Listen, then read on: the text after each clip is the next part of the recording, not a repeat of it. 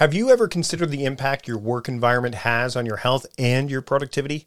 Enter Uplift Desk, a revolutionary standing desk designed to transform the way you work. And that's just the beginning of what Uplift Desk has to offer. With an emphasis on ergonomics and customization, Uplift Desk offers a solution that caters to the dynamic needs of modern professionals. Whether you're coding, designing, or podcasting, like I am right now, the flexibility to switch between sitting and standing can significantly enhance your focus and vitality. What makes Uplift Desk stand out is not just their commitment to quality and innovation, but also their dedication to creating a healthier workspace. With options to customize from over 100 desktop materials and a plethora of accessories, Uplift Desk ensures that your work setup is uniquely yours, promoting better posture and movement throughout the day. And here's an offer to get you started on a healthier work journey starting today. Go to upliftdesk.com/timecrafting for 5% off your order.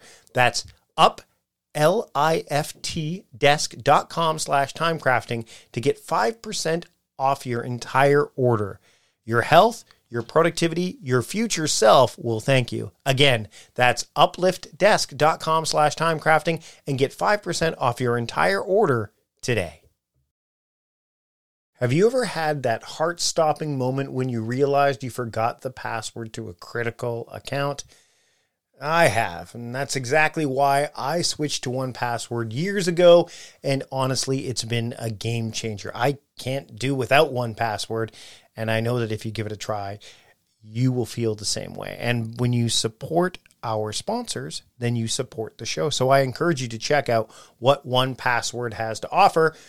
One of the things 1Password has to offer is it combines top-tier security with an award-winning design, making password management a breeze for anyone, anywhere. From the moment I started using 1Password, I said goodbye to the days of resetting passwords and worrying about security breaches. You see, 1Password isn't just about convenience. It's about saving you from the real cost of data breaches and the daily time suck of password resets. It works seamlessly across all your devices, filling in passwords for you so that you can sign in with a click. And the best part, all you need to do is remember one strong password that protects everything else. I've been using 1Password for as long as I can remember. My family is using it. Everyone in this household has bought in. It's, again, a game changer. It's completely transformed how I handle my digital security, and my family feels the same way. We've gotten away from using the same passwords again and again and again, or sticky note reminders, or having that notebook that says passwords I must remember. Plus, 1Password is trusted by millions, including giants like IBM and Slack. With 1Password, my digital life and my family's digital life is not only more secure, but infinitely simpler. And look, if you've ever been frustrated by a family member constantly asking for passwords, 1Password's secure sharing has been a total relationship saver for me. It's so secure that the Associated Press relies on it in high-risk areas, which means it's more than capable of keeping your digital life safe and streamlined. So why not make the switch? Protect yourself, your family, and your business with 1Password. It's the simple and secure way to manage your digital life. And right now, listeners of A Productive Conversation get a free 2-week trial at 1Password.com/productiveconvo. That's 2 free weeks at 1Password.com/productiveconvo. Again, 1Password.com/productiveconvo. Check out 1Password. I know you'll fall in love with it like my whole family has. Again, that's 1Password.com/productiveconvo for 2 free weeks. Check it out today. I'm Mike Vardy. Ever caught yourself marveling at the seamless magic of everyday tech, like how noise-canceling headphones block out the world, or the sheer bliss of meeting-free Fridays? Now imagine if there was a way to bring that kind of magic into selling online. Well, guess what? There is, and it's called Shopify. From the moment you decide to launch your online shop to opening your first physical store, and even when you're pinching yourself because, yes, you just hit 1 million orders, Shopify is there to guide your growth. Whether you're selling shipping supplies or the latest productivity tools, Shopify supports you everywhere with their all-in-one e-commerce platform and in-person POS system. The checkout, it's a breeze for your customers, converting up to 36% better than other platforms. And with Shopify Magic, your AI-powered assistant, you're selling more with way less effort. And you won't be alone in your Shopify journey because Shopify powers 10% of all e-commerce in the U.S., supporting giants like Allbirds and Brooklinen and millions of entrepreneurs across 175 countries. Their award-winning support is always there, making sure businesses that grow with Shopify, and yours can be one of those businesses. And for those looking to level up, Shopify's endless integrations and third-party apps from on-demand printing to chatbots ensure your business is always ahead of the curve. So what are you waiting for? Sign up for a $1 per month trial period at shopify.com/timecrafting, all lowercase. Go to shopify.com/timecrafting now to grow your business no matter what stage you're in. That's shopify.com/timecrafting. Have you ever looked into fasting and thought, I love the benefits, but I can't go days without eating? Well, that's where Prolon comes in, transforming the fasting experience with a plant-based nutrition program that tricks your cells into thinking they're fasting without actually having to stop eating. Developed through decades of research at the University of Southern California Longevity Institute, Prolon is not just another diet, it's a scientifically backed program designed to support your body's natural processes. Now keep in mind, this isn't about cutting out food. It's about providing your body with the right nutrients to enter a fasting state while still eating.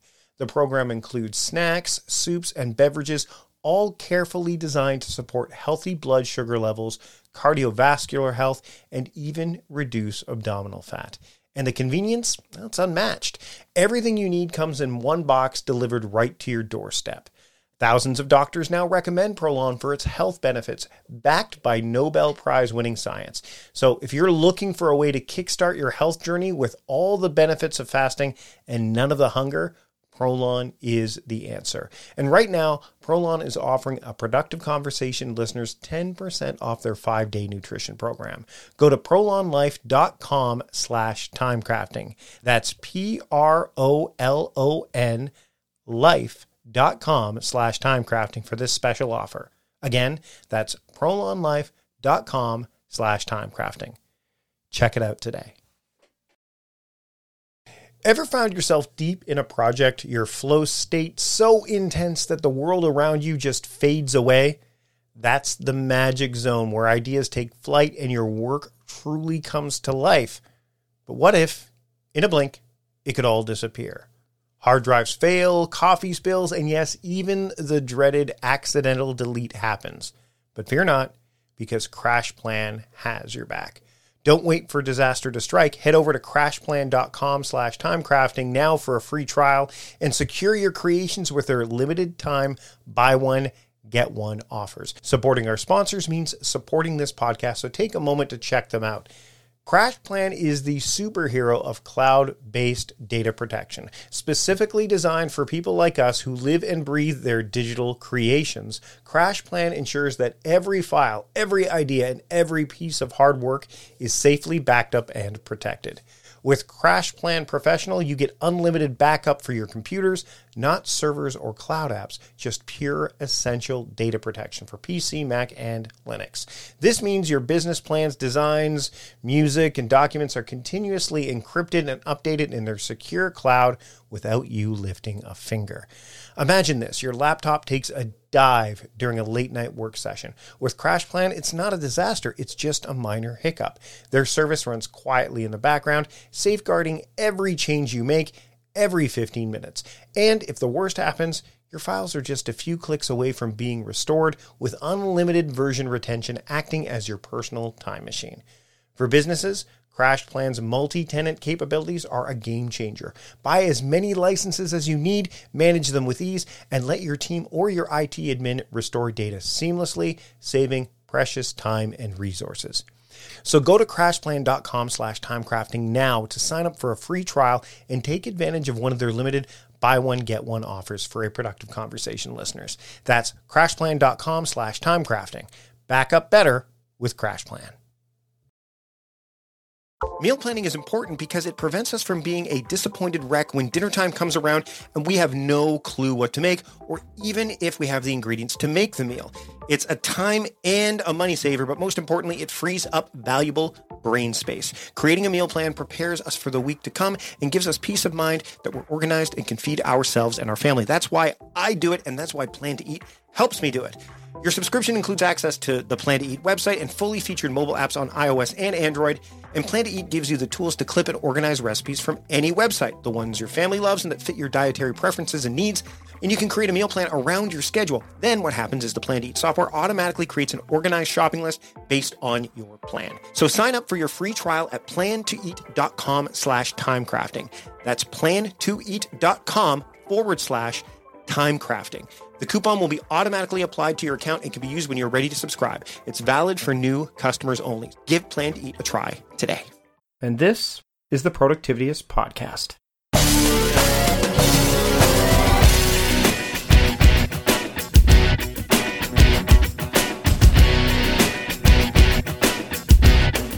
Welcome to the Productivityist Podcast. I am your host, Mike Vardy, and this week on the show, I have a doctor. Again, I like bringing doctors on the show, but this one is a doctor of play. Well, not necessarily play, but we do talk about play a lot during this episode, and play with productivity, the balance of work and play. And it's one of the things I thought about as I was putting this episode together is I have this Baron Fig notebook that's called the Work Play Notebook, and on one side of the page, and so if you're looking inside the notebook, there's two pages, and one of them is related to work, and so it's got the dot grid, and the other one is blank, so it's related to play. And I find that it's really fitting that I bring this up during this episode because Kirsten Milliken has written the book Play ADHD, and it's about putting the play back in your work, in your life, and for people who may struggle with ADHD, and even those who don't. I think that this is the kind of thing that you can look at because I just really find that we, and I talk about this in the episode, is that sometimes you get categorized as someone who has ADHD, and I'm not at all being reductive about what ADHD is. My old podcast partner has ADHD. Ryan McRae, who's been on the show before, has ADHD. But what I really wanted to kind of get across here is that there has to be an element of play in your work. It makes life more enjoyable. You have to make time for it, and Kirsten is an advocate of that in a big way, and we talk about this during the show. We talk about, specifically surrounding ADHD, it comes up quite a bit, the idea of managing those symptoms so that you can realize your potential and have fun. Have that motivation, that attention that you need, focus, all of that stuff. And just be playful, having a more playful mindset. And we're just going to dive into it now. Now, if you're a Patreon supporter, you want to listen to the Patreon edition of the show because you're going to get more content. But if not, there's still a lot here for you to enjoy. So without further ado, here's my conversation with Kirsten Milliken, the author of Play ADHD, here on the Productivityist Podcast. Enjoy. I'd like to welcome Kirsten Milliken to the Productivityist Podcast. Kirsten, thanks for joining me today. Oh, Mike, thanks for having me. I'm so excited to be here. I think it's time to play. What do you say? I think we should play. It's always time to play in my world. So it's fascinating because when you think about productivity, people automatically associate, especially where I'm from in Canada, if you look up productivity, it's all around gross domestic product and efficiency and working more. And productivity isn't all about that. And it's funny because it drives me nuts when people say, productivity is all based around work, and it's not. I think productivity has its capabilities and a total integration with the element of play as well. And you've got a book that's just come out, Play ADHD, right? Yes. And we'll talk about ADHD and play and all that stuff in it. But I want to get in and figure out how have you made the correlation between play and productivity? How have you managed to kind of draw people's attention to that? Because it's a hard thing to do. It is. Well, especially for adults, because, we've all been told that we need to work harder and stop goofing off and all of those things that stick in our brains when, our inclination is to maybe go have a little bit of fun or goof off. Our bosses are standing there and telling us, no, that's not the thing to do. But in fact, what a lot of the research is showing and what a lot of companies are catching on to now is the fact that when we're playing, we're actually activating our brains, the dopamine system in our brains, in a way that helps us to be more creative, more open to different solutions, more energized, focused, attentive, able to problem solve, and just in a better mood. So not only are you getting people who are then maybe producing better work, but they're also less likely to be sick if they're feeling healthier and happier. So a lot of companies like IDEO and Google, and there's numerous other ones, have really latched on to the idea that by integrating the concept of play or playfulness into the work environment, that they really capitalize on much better work from their employees. Now, for those people who are not in a large organization or an organization that's embraced this kind of thing, I'm looking at one of the blog posts that you've talked about, which is the "Don't Lose the Day, Plan to Play." Yeah. And one of the things that I've done is I theme my days. And I know that's something that's worked for me by saying that Saturday is family day. So therefore, I know that that's all associated around play. In fact, this past week, that's pretty much what we did. We did board games and so on and so forth and had a great time with it. But because I've structured that time, I think it's really important. You talk about that as well. But how deep do you go into this? Like, how deep do you think people need to say, okay, you know what? I'm really overdoing it in the work element. I need to structure some time for play. Where do you recommend people get started? I mean, first of all, reality is, we don't have our old-fashioned work and regular life separation anymore. It used to be you go to work from 9 to 5, you come home, and that was your time. But we all know that doesn't happen anymore. So it becomes even more important that we really have not work-life balance anymore, but work-life integration. And that means carrying through some of your playfulness, your positive attitude into work as well as into your personal life. I will, just as an example, I just had the book release, as a matter of fact, and people were asking, where do you get started? And I said, I created this thing for myself, Play DHD, where my whole focus had to be on play. And I didn't start from that. I mean, we talk about the fact, especially as entrepreneurs, that we all do the work that we need to do, for other people that we need to do for ourselves. And certainly this came about at a time when my life was not really that playful. I was working really hard, long hours. But when I decided that this was going to be my new focus, all of a sudden, everything around me, I kind of looked at with a different lens. So, conversations that I might have thought were ridiculous, inane, boring, whatever, at some point became kind of interesting and playful. Activities that maybe at some point I would have said, I don't really want to do that, whatever. I was using the old improv exercise of saying yes to, everything and seeing what would come of things. And I mean, I jumped in with both feet. Obviously, that may not be realistic for everybody. Most people, especially adults, again, have a little bit of trepidation about taking on that persona of being more playful because they're professionals or, maybe they have a serious group of friends or whatever. But finding opportunities. So one of the things that I suggest in the book as a starting point is to figure out what your play personality is. Dr. Stuart Brown wrote about play personalities. He had 8 of them. I think there's 9 in my book. But figuring out what your play personality is, and one of the ways to do that is to think about how you played as a kid. So, Mike, what do you remember about playing as a kid? What was your favorite thing to do? The first thing you mentioned is, when I think of that, is I used to collect hockey cards. And what I would do is I would make the teams out of the hockey cards. So I'd be in my room.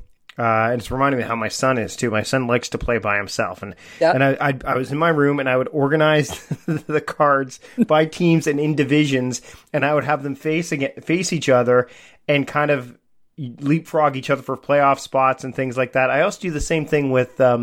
Remember when we used to listen to Top 40 countdowns and stuff like that on the radio? Casey Kasem, yes. Yeah, I used to make I used to have all my tapes. and I would do the same thing. I would create like my own top 10 or top 40 countdown. And it was one of the things I really enjoyed doing. I mean, a lot of kids would flip hockey cards around and play, so they would end up trading cards with one another. I wanted to hold on to mine because I wanted to make sure I had a whole team that could go against another team. So that's one of the things I used to do. So one of the play personalities is actually the collector. So whether it's collecting cards or collecting buttons or collecting experiences, that's one way to play. I still collect. I have all this Green Lantern stuff as I'm looking at it right now. I was just about to ask, but you may not collect hockey cards, but what do you collect now? Exactly. So, and it sounds like a little bit of that is rubbed off on your son as well. Totally. Yeah. So oftentimes, though, a lot of times we'll find that parents and kids have similar play types, but a lot of times we'll find that they have very different play types. And I'm sure among your friends, too, you find that they maybe are not all into collecting. They may like to do other things. And so oftentimes we're kind of tested because if we're going to play with our friends, we have to do things that they're going to enjoy as well as things that we're going to enjoy. So that opens us up to a whole world of different kinds of play. Most people are not just one type of player. So, we have play personality types like the artist, the creator, the jokester, the storyteller, the director, the performer. All of these are different play types. And the competitor or the kinesthete is another one. So a lot of times you'll find people who really enjoy a lot of movement and dance and things like that. And that might also be integrated. The kinesthete who likes movement might also be also a competitive play type. So they might not only like to be moving, but be in sports that have teams that are against one another. So all kinds of combinations of play types and all kinds of ways to play if you know what your play type is. And so when it comes to planning that kind of stuff out, I mean, you mentioned motivation and getting motivated. I'm reading some of your work. Like motivation is a tricky one, especially when you're talking to, now we're shifting over to talk a little bit about ADHD to get motivated, there's tasks that we don't enjoy doing and have a difficult time playing with. And then there's other ones that we just find complete joy and love to mold and shape. And how does that affect not just ADHD, people who have ADHD, but also in general, like when you're coming across a task or something that isn't motivating at all, how do you turn it into something? Because you need to do it, especially in some of those situations. How do you convert it so it's something that you can find some joy out of, so it doesn't seem as taxing to you as you try to, push it forward? Well, first of all, you're right in that it's not just people with ADHD. I think we all struggle at times with attention and motivation. Just people with ADHD, often it's more apparent and it can be more of a struggle. Mm-hmm. And so one of my favorite heroes around play is Mary Poppins. And if you remember the scene, she says, in every job that must be done, there is an element of fun. You find the fun and snap, the job's a game. So oftentimes what we're doing is figuring out, first of all, if you know what your play type is, and you can identify the task that maybe seems to be unpleasant, you can figure out what kind of play can you integrate into that activity. So one of the biggest challenges in April is people doing taxes, right? Yep. I know very few people who really enjoy doing taxes. A few of them I know, they're just weird. But right? But I will tell you that a lot of my friends enjoy having tax parties. It's something that they actually look forward to every year. So taxes aren't just this horrible thing that they're dreading. It's an opportunity to get together with their friends and have a party. So my friend Sarah Kesty says, you can take anything and turn it into a party and it makes it fun. And that's true for taxes as well. So that's, if you have other people to do something with, you can turn it into a party. If it's only going to be you, it might be turning it into a party by turning on the music. I give the example over and over again that I hate cleaning my house because I honestly really hate cleaning my house. But when I have to do it, it means I either have to have somebody else who's about to arrive, so I need my house clean, or I have to turn on the music and have some fun. So finding ways to make less enjoyable tasks more enjoyable. Sometimes it's more subtle, like if you have to do some kind of filing, using colored folders, the energy that you get from just having those different colors, or instead of, writing labels out, maybe making some picture labels by using your computer, just being a little bit more creative and doing something that's boring can also make things a little bit more interesting. Yeah, I found that color is absolutely huge for me in that it just creates an anchor. It creates this sensory anchor for me that's like, okay, I know that this green color means productivity. It's because that's my brand, so that's related to that. Orange is personal. Like, I have very specific colors that I use to align with certain roles that I have. Do you find that's important for, again, people who have ADHD, as well as, and I think a lot of people misconstrue, or either maybe they don't. But I know that I was, it was funny. I thought I had ADHD. And I went to my doctor said, he went and said, you just immediate prescription. Right. And it turned out that I went and saw a couple other people, and they said, you don't have it. You just have a lot going on. You do. They said, you're not, you have no problem with you have some elements of it, but it's only because you've taken on so much.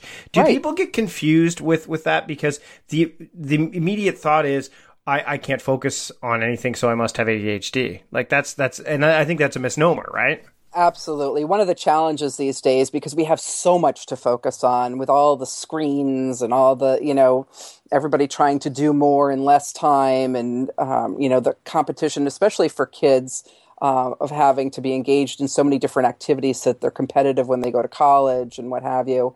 I think that all of that pressure and all the stimulation that's going on around us definitely creates the illusion sometimes of people having ADHD, when it's more of an external factor as opposed to their brain wiring being different. So it is a challenge, and there are a lot of other things that can create similar symptoms. And it's something that anybody who's looking to get diagnosed needs to make sure that it's not just a 10-item checklist that they're going through with their primary care physician, but that they're actually going to a professional who knows how to differentiate between some of the other things that can look like ADHD. So when it comes to ADHD and ADD, we talked before we started recording about Rick Green, and I watched, a fellow Canadian, and I watched, my wife and I watched the program, the Totally ADD program with him and Patrick, and really well done. And lists came up, and my wife's like, you love lists. You absolutely. That was, she started to put these things together. I'm like, well, let's not get, I love lists, but I'm a productivity strategist. So of course I love lists. It's what I teach people. But one of the things that I want to touch on is the idea of the right types of lists. Exactly. Because I think that what happens is, and this happens with people getting things done methodology, which is a great productivity methodology, not for everybody, but it's been widely touted. And I know David Allen, and I think it's a fantastic tool for some people. Yeah. But there gets to a point where there's almost too many lists. When you're dealing with somebody that's either that you've anyone, it doesn't matter whether, I would imagine there's probably differentiating factors, but when you're trying to encourage them, say, hey, make a list, what are the elements of a list that you want to see, in that list, as opposed to how many lists they make or whatever? Like, when you're looking at this and helping somebody cope with all the things they've got going on, what do you recommend they do in terms of putting a list together? There are a few things. Actually, so one of the chapters in the book is called Plan to Play. And one of the things I talk about with some of my clients is that they need to start their to-do lists with the things that they want to do that are activating to them or playful to them, right? Mm-hmm. So if this week you're going to have family day, you want to make sure that that's on your list for the week. And you want to make sure then that it's in your calendar for the week, because one thing that I know is that I can make lists all day long, but if I don't assign a specific time and day to do those activities, they usually don't get done. Right. Because there's always something else sparkly or more interesting or whatever, during my day that'll capture my attention. But if I have it written into my calendar, then I'm more likely to do it. So I encourage people, though, to first start with their list of what kind of fun activities would they like to do during the week? what are their obligations that they have to do during the day and during the week, and how can they combine some of those things. So you want to make sure, again, that there's a good integration so that some of the work activities can be done maybe in a playful setting, maybe your bathtub instead of at your desk, or with some music on instead of sitting in silence. And that you're also either front loading or at least planning during your week to have some playful activities that are motivating to you to kind of get you through some of the more difficult stuff. And I do talk about using those play activities to front load a lot of times. If you know that you've got a long, boring task that's going to be happening, say tomorrow at 3:00, and it's really going to be difficult for you to get started, to feel motivated, and to maybe stick with it, you want to make sure and plan some time before you have to sit down to do something that's going to be playful, that's going to be, again, activating the dopamine system in your brain so that the frontal lobe area, which is where your executive functions are kind of prepared and help you to get started with the project and to be able to persevere as you go through this long, maybe boring, potentially boring task. Taking breaks, it's also important to put that into your to-do list and into your planner when you've got longer tasks to do. And those breaks need to be something that, again, are triggering the dopamine so that you're not just getting up and maybe playing a game on the computer just to waste the time, but that you're actually doing something like maybe taking a walk out into the grass or telling a joke to a friend, having a good laugh, something that kind of get your juices going, if you want to say it that way. Would you consider meditation a form of play? This just came to me as I'm sitting there. I'm like, because meditation is one of those things that I think is when we take breaks, I think that's one of the things we can do to kind of do a reset. Yeah. Do you consider it to be a form of play? I think that there are forms of meditation that are absolutely playful because one of, some of the aspects of play are very similar to mindfulness or meditation, which is being very present focused. Being, allowing whatever happens to happen and kind of going with the flow, feeling like there's no, you can't really fail at it. You're just observing and allowing things to happen. So there is some playful aspects to meditation. I think when you're first getting started, it maybe doesn't always feel so playful. No. But there's tools like Headspace and that are trying to make it more playful too. I think that we're seeing, and I've noticed this with even the task management tools out there and calendar tools. I've got this calendar tool called Free Time that I use, and it tells you every day how much free time you have. Now that might be a bit of a scary thought for someone with ADHD, because what am I going to do with that? There's no such thing as free time. There's no such thing. but we're seeing some really innovative things done with technology in the space. I mean, you've got some stuff that you've listed on your website, such as the time timer, right? Which kind of, again, there's this idea that the Pomodoro technique is another one, you have the tomato timer, all that. Like, you're seeing these interesting ways for people to monitor their time and not only that, but be more intentional with it. And I think that's really the goal with play too. I'm a big believer in, right now my kids, might even be able to hear them outside. It's a professional development day for them. So they just got home from the park, and the propensity for me to want to be able to go out and play with them is strong. But I also know that family time doesn't start till 5:30 for me today.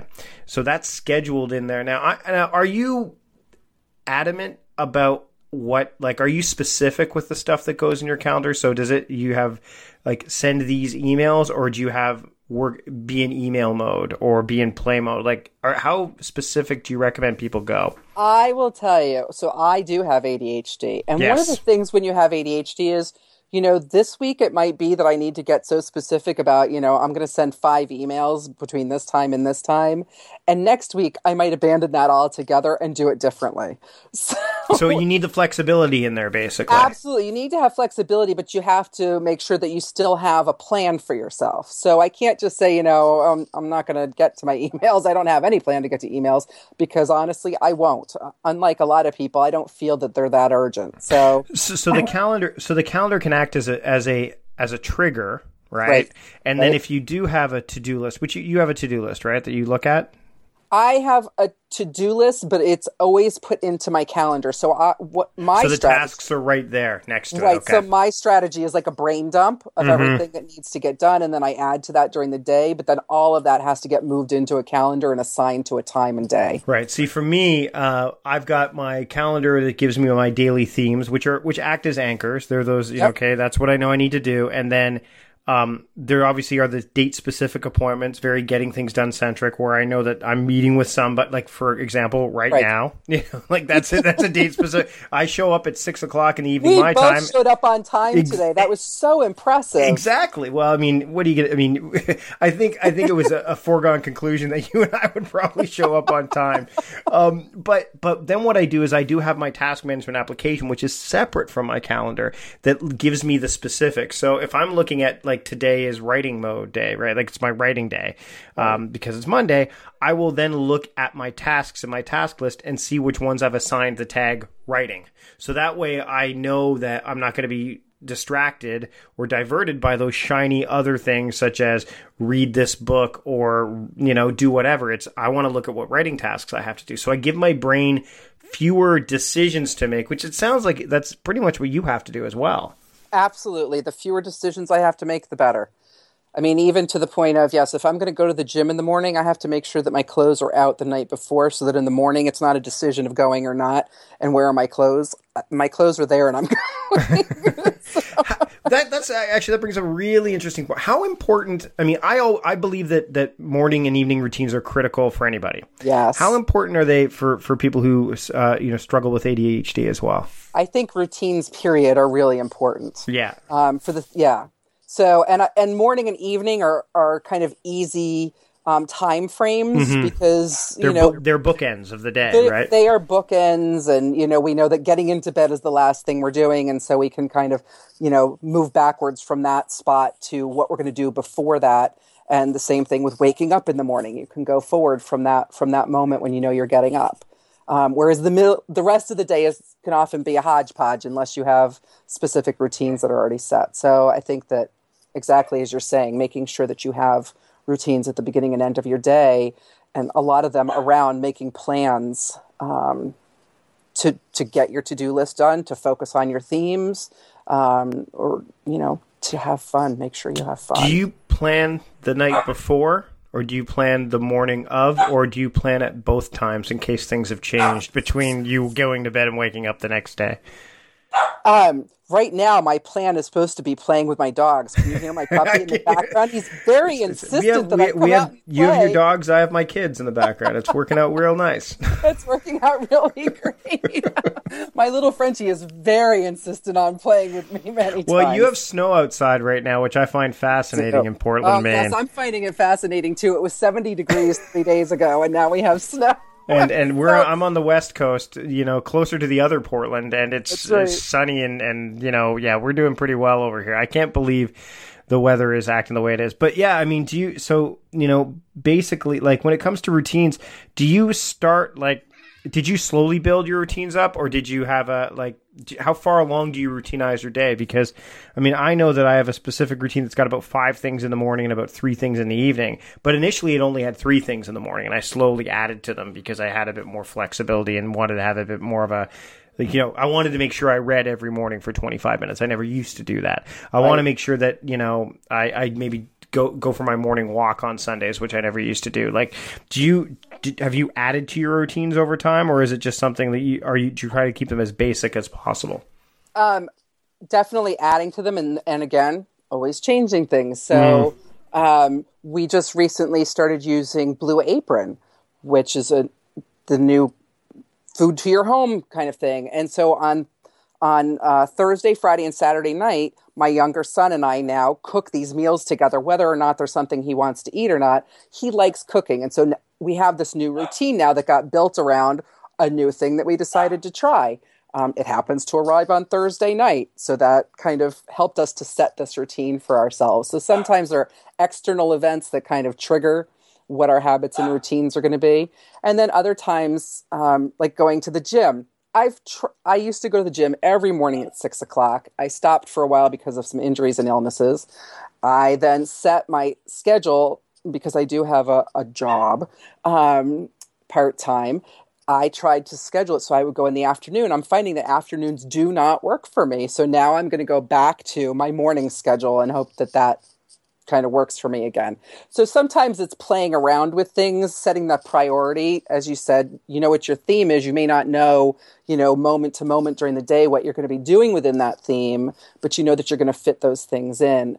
And so the same thing is true, I think, for myself and for a lot of my clients and friends, that we set what our intentions. We want to eat healthy, and how are we going to build a routine around making sure that we shop to get the foods that we want, and we plan our meals, and maybe we spend time, with our family doing the cooking, or maybe we cook extra and freeze it so that we have that for the meals during the week, going to the gym, and then, of course, getting work done, doing your writing and maybe your reading and doing your marketing, and all of those good things have got to fit in. So depending on what's going on, the more they become routine or habits and get put into certain spots during the week, the more likely they are to happen.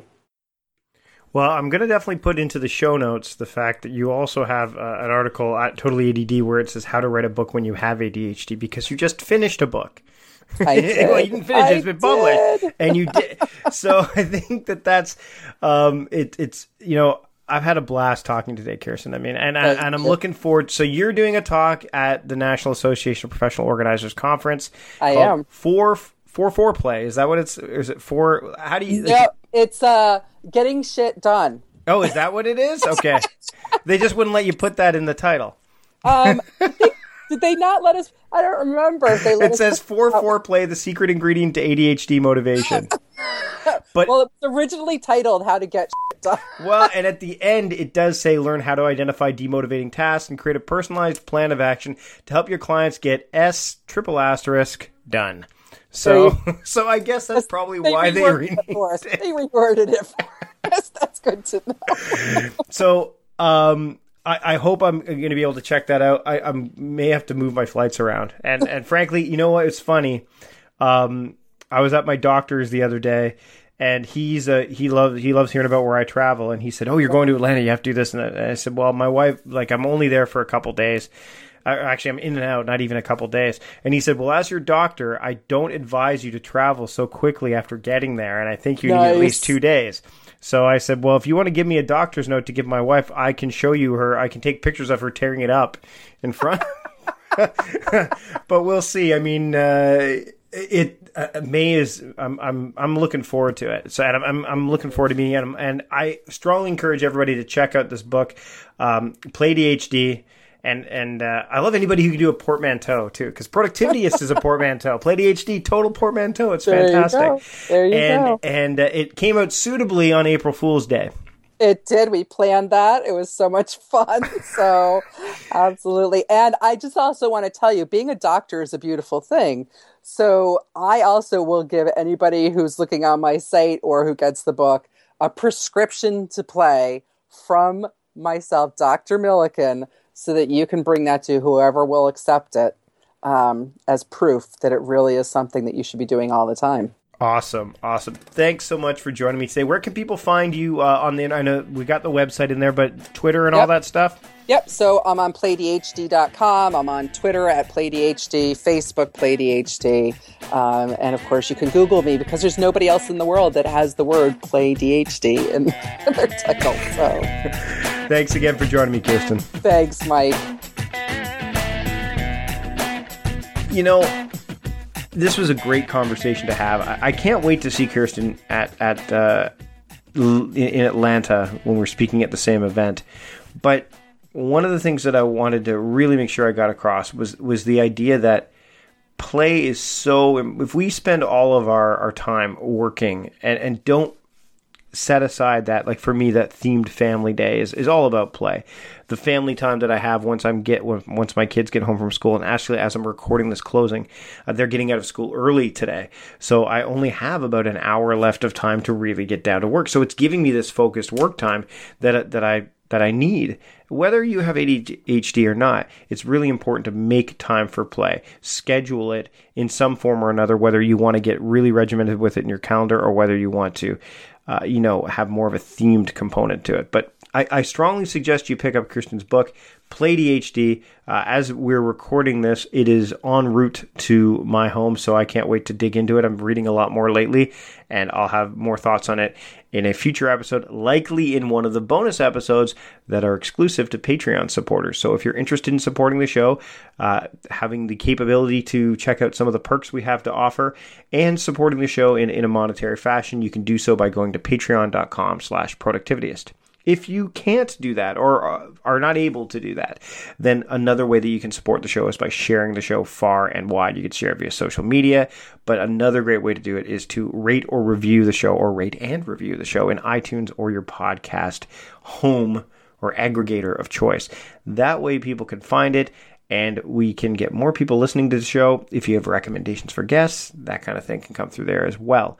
So, and I read all the feedback that I'm getting on iTunes and elsewhere to make sure that I can make the show better, because that's my goal. I want to help more people, and the people I have on the show also want to do the same. That's it for this week's episode of the podcast. I am your host, productivity strategist, and founder of Productivityist, Mike Vardy, reminding you to stop guessing and start going.